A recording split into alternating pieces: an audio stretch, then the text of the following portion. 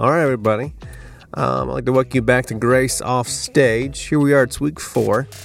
We've been in quarantine now for 4 weeks, and the idea for each week has been to kind of help you to kind of guide us through each week of processing this experience. We know that it's foreign, and that the hardest thing about this is while we're at this in this war with this invisible enemy, this virus.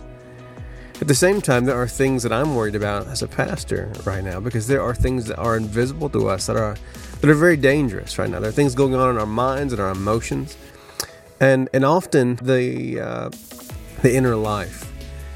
It's something that typically takes us time to see what's been going on. It's almost like it takes time for what's going on the inside to finally surface on the outside. So each week of this podcast, the goal's been to help you begin now to process those things before it gets too late, right? We want to make sure that we stay physically healthy, but we know that our mental and emotional health is directly correlated, to our overall health. So that's the idea here in this podcast. Now, this week, it's a slightly different angle for us today, right? What I feel like today is, in contrast to last week, where we talked about, just the seriousness of this thing that we're facing. Today, I feel like we need a distraction, right?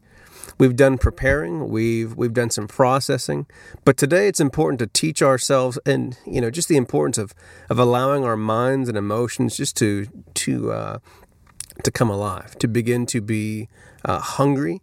To understand, to learn things, to begin to dive into things, to open up some things that kind of stimulate our minds and emotions in some important ways. So what I've got today, right? I want to talk a little bit about an image, or better yet, a fence. Here's the idea, right? If you remember, there are those connect the dot drawing, right? Think back to your childhood. You would go from dot 1 to 2 to 3 to 4, and after dot 45, it would have a picture of a whale or a tiger, something like that, right? And then as you got older, into math classes, I'd say maybe like 2nd, 3rd grade, it would be like a math equation, So you have a separate sheet, and as you'd answer each kind of math question, it would give you an answer. So you go to this sheet full of dots, and you would find the right number and connect it. Again, the idea was that these dots would begin to connect to each other to create an image, to outline something, right? Now, the question I have for you is this, right? If we were to begin to create these outlines of this shape, say it's a butterfly, okay? We have this butterfly outlined. What would you say about this butterfly, this image of a butterfly? If you were showing this to a 3-year-old, would you say, "Hi, sweetie, this is a butterfly"? Or would you try to be more correct and say, "This is an outline of a butterfly. This is the image of a butterfly. This is kind of what a butterfly looks like"? Because there's a very simple truth here, right? These connected dots with our pencils, this is an outline. This is supposed to make us aware, or to correlate, to connect us to the existence of this other thing. But what's on this single sheet of paper? It doesn't breathe, it doesn't fly, it doesn't actually flap its wings. It's only single dimensional, right? This thing doesn't really have any life to it. It doesn't have any movement, energy. There's nothing really to it. This is simply an outline of a thing, right? How much is this outline really a thing at all? Now, this seems like a weird kind of I'm a rabbit trail to go on, but let me connect the dots for us real quick. Yeah, you saw what I did there, right? We are people who, the only way that we are able to learn new things is we have to connect this thing that we don't understand yet, this thing we've never experienced. We don't understand the nature, the edges of this thing yet. We have to learn new things as they correlate, or they connect, or they make sense to things that we already know. If you have young children, you understand this, right? It's impossible to walk up to a 2-year-old and say, "Hi, look, here is a processor." it's a chip that goes inside computers and phones. It makes the world go around, right? You can't do that, right? We have to slowly begin to build up. It's baby steps, right? We have to slowly begin to connect them to what, a TV or a phone is. It's something that has these images. And then as they get older, we understand that sound comes out of it. Light comes out of this thing. Now we understand that it connects us to other people in other places. And now we understand that on the inside of this thing, it takes energy as a battery. And we begin to layer understanding, layer upon layer, step upon step. It's almost like we're trying to climb this staircase to finally at some point we can begin to talk to our 12-year-old or 10-year-old and explain to them like what a processor is, like what a processing chip does. And then most of us will never go beyond that. We'll never really understand how a processing chip actually works, what's really happening in the science here, right? But who cares, right? But you get the idea. We understand things in stair steps. But before we ever get there, we have to create outlines. We have to create these types and shadows, ways for us to kind of walk ourselves into understanding something. Now, in the scriptures, the Christian faith heritage, right, we have a way of walking ourselves up to understanding God. We have a way of starting with dot 1, going to dot 2, to dot 3. We have a way of outlining this new thing that people have never experienced before. And so one of the ways that we do this is with stories, with words, right? And so one of the things that we have in the Christian faith tradition is the Bible. And what's beautiful about the Bible is that in itself, it kind of chronicles this stair-stepping, right? This progress, this movement towards understanding more and more of God. One of the most helpful things in the scriptures is to kind of take a 10,000-foot view of the Old Testament, to begin to kind of see this progression that happens from the first kind of encounters with God, where you have the first people who encounter God outside the garden. You have this interesting kind of person named Abram, and he encounters this God who he doesn't quite know yet, right? And so one of the first steps that this person Abram takes with God is learning now that he's going to now identify this God as being his God. And of course, the next step is that this God is not just his God. Now it's going to be the God of his children and of his household. Then it begins to expand beyond that. Now, this is the God now who begins to promise Abraham that it's going to be a God who's not just of his household, his family, but he's going to make this family increase, right? And in this increase, as God blesses his family, it's going to be a blessing to the world. Okay, and so here's where the story begins to take some interesting turns. And so in the Old Testament, this is where we begin to get specific on, okay, who is this God? What is this God like? What does God want from us? What does God look like? What is this God's personality? So much of the Old Testament is trying to make sense of who this God is. Is this a safe God? Is this a scary God? Is this a mean God? And it's a really beautiful thing to begin to watch through the scriptures. And so the story takes some really interesting turns with Moses, because now we have this God who had promised to do these amazing blessings, this, to prosper this tribe, this people group, right? We'll call them Israel now. And yet they didn't prosper. They were in Egypt. They were in slavery for generations. And so when you think about generations, think about your children and their children and their children. That doesn't, if you and your children and their children and your great-great-grandchildren were all in slavery, it doesn't feel like that God who promised to bless you really is blessing you, right? There's questions here. And so when this God does come through on his word and he pulls them out of Egypt, he rescues them, right? Now there's this whole new relationship. And now you have the introduction of the 10 Commandments. And then what's built onto that is the law of Moses, right? And long story short, we get a long list of rules, do's and don'ts.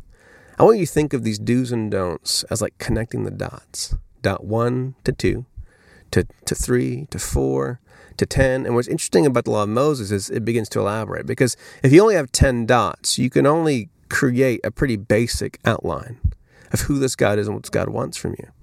What's so beautiful about the law of Moses is that this is them taking it on their own initiative to begin to add dots to this, because God only gives them 10 dots.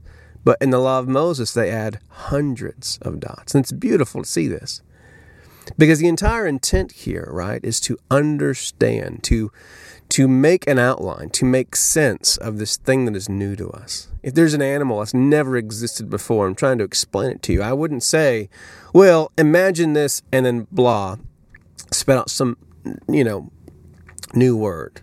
What I would do is I would compare it to things that are similar to it. I would say, well, it's kind of like a unicorn if it were mixed with a liger and with a shrimp. And then if you had it be able to levitate, that's this new animal. You see, we have to start with things that we understand, and then we begin to fill in the dots, right? So you know how a tiger or a liger begins to walk on its paws? Well, this thing kind of slivers like a snake. We would begin filling in the dots. And this is what the law of Moses is. We're filling in the dots. We are putting a fence around this thing. See, fences are kind of a beautiful concept. A wall or a fence really it's not a thing on its own. It doesn't really have its own value. See, a fence has one real purpose. Its identity, its purpose, is to highlight what has value and what does not have value. See, a fence or a wall is to separate the ordinary from the extraordinary, from the special. See, you only build fences or walls around things that you perceive to have great value. You don't just put an acre of fence out in the middle of nowhere. You fence things to communicate to other people that this has value. And see, this is what happens in the Old Testament. When we often get stuck up on the laws and the do's and don'ts, we're kind of missing the point here. The point is that these laws, these dots, this fence, is trying to highlight, it's communicating to the people of Israel and really to the world that there is something of value here that they don't understand yet, something new to them that they need to explore, something that is life-giving, but they don't quite understand it yet. What's so beautiful about this is this continues to move forward. And so we see that this space of connection to God is now highlighted in this kind of a golden box, right? We call this the Ark of the Covenant, right? And in this place now, there's all sorts of ornamental things. Again, think of these as dots or fences. The entire point of this box is to outline, to square away, to communicate. There's something inside of this fence, this box that is special. I can't describe it to you yet because you're not ready. You can't fathom this yet. You don't even have words or things to compare it to. But I want to walk you into it. And then we see that this box begins to be encased now in a tent. And this tent has different rooms to it, right? Again, think of it as like layers or as rows of fences. Each time you go past a fence, you know this thing is even more and more special, even more and more different, even more and more mysterious. As we add rules, and so there's rules for the people, and now there's special rules for the priest. Now there's even more rules on which priest can come inside this tent, and what day every year, and how does this priest need to dress, and what do they need to eat, and why do we need to tie a rope with bells onto this priest in case he dies? Think of this again. Each of these things do not have value on their own. These are dots. We're connecting dot 10,000 to 10,001 to 10,002, and we are continuing to now fill in the details of this picture. We're now drawing closer and closer to understand there's something in here we don't understand. But with each layer of fencing, with each dot we're connecting, we're able to clarify the picture of who this God is. So it moves from a tent to a temple, and now we have a temple that's even destroyed, and now a second temple is built, and now we have this idea of this God who resides in this temple behind these rules, behind these priests who have their own rules, and there are all these dots. And then we have Jesus. And then this is kind of where the entire story takes a turn in the scriptures. This is where things get complex and simple in the same moment. See, in Colossians, the first chapter, we have this phrase about Jesus kind of way of explaining what Jesus does to this whole, rows of fences or all these dots, this image that they've been filling in the blanks. They've been coloring inside the lines now for generations, for thousands of years. And here comes this person. And in Colossians 1:15, it says, He is the image of the invisible God, the firstborn of all creation. So imagine that you have been filling in all these dots for thousands of years. Your family for generations.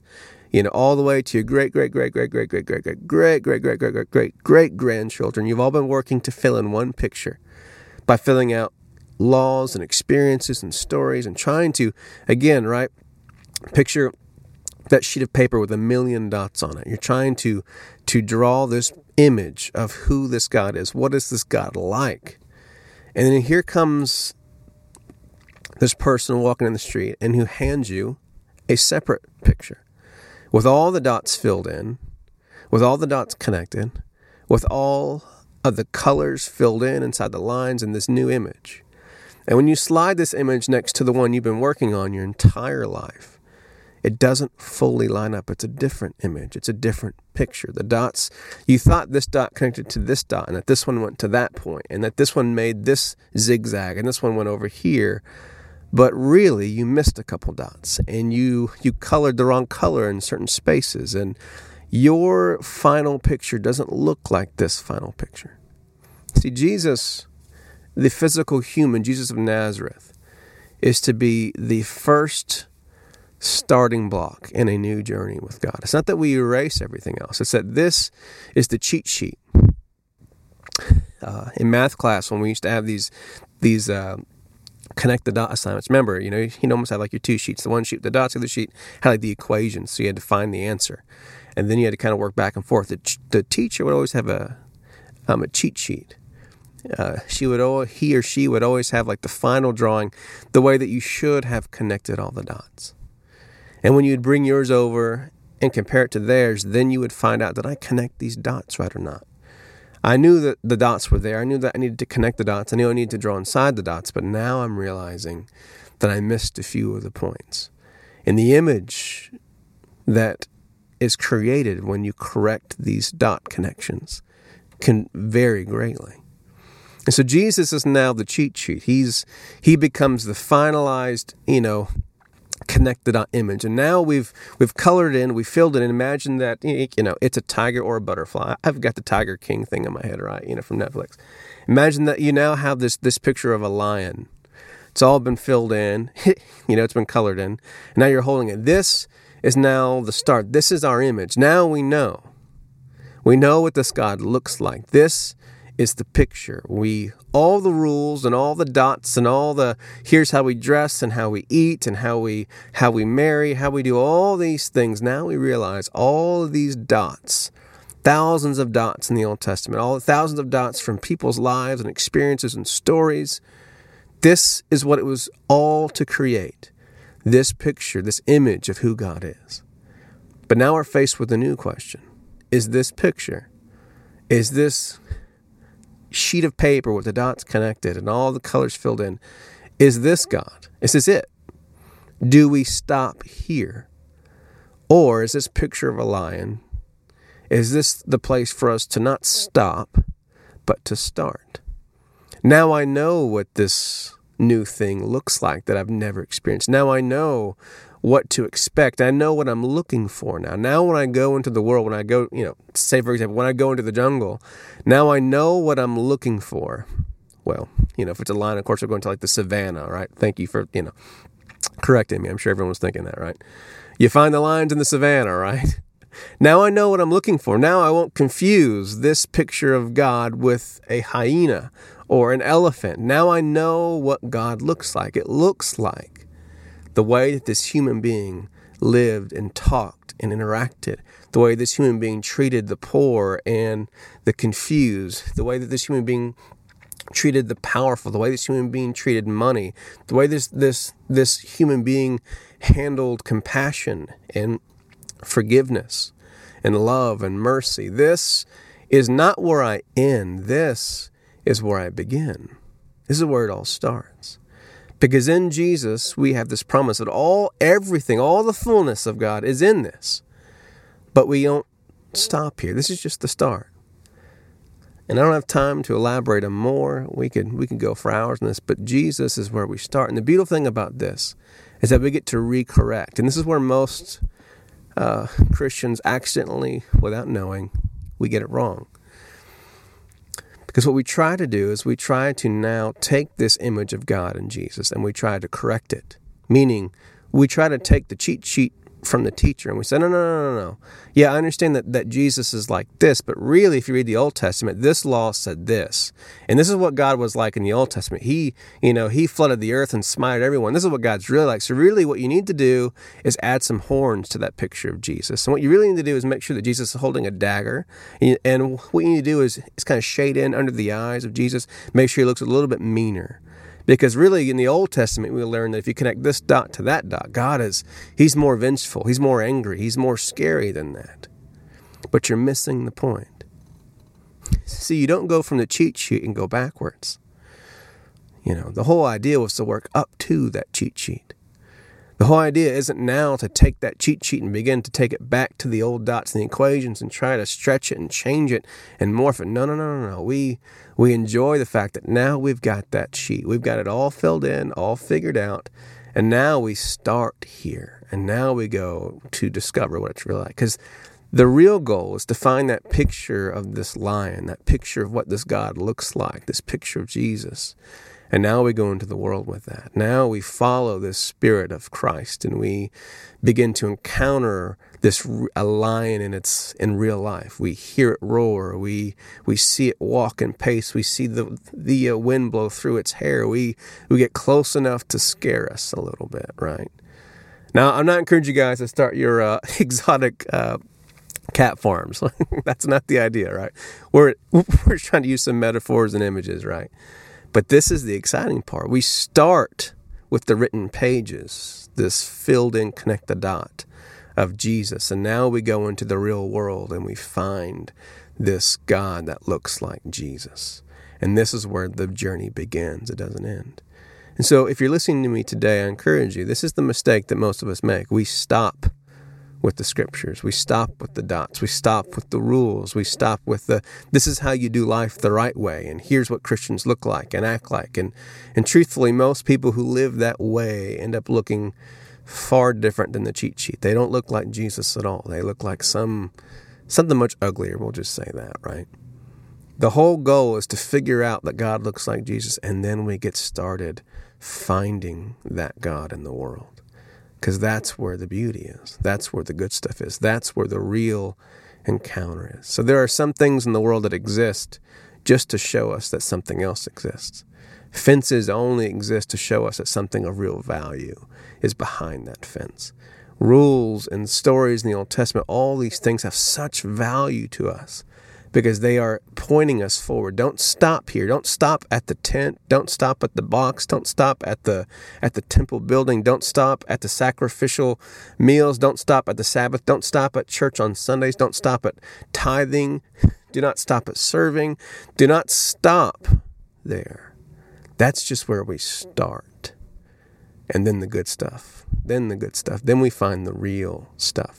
The stuff that isn't confined to a page, that isn't dead, that isn't just us connecting dots and filling in the blank. Then we begin to encounter the God that is alive and that is real and that is beyond us and that every day surprises us and makes our world bigger, not smaller. The God who gives us more questions and less answers. The God that keeps every day interesting and worth living. So today I hope that I encourage you, I hope that I gave you a good distraction. I want to explain a little bit about why we have dots, why we have rules and stories in the scriptures. We don't end there. That's just where we begin. And the cheat sheet is Jesus. And the real excitement of being a follower of Christ is that we get to now begin to find that Christ. We carry the cheat sheet every day and encounter the God who looks like Jesus in places we never expected to find him. And that is the beauty of following God in Christ. All right, guys, I'll see you next Monday. Have a great week. I encourage you. Find your best way to stay healthy with rhythms and practices which are good for your body, your mind, and of course your heart. See you guys next Monday.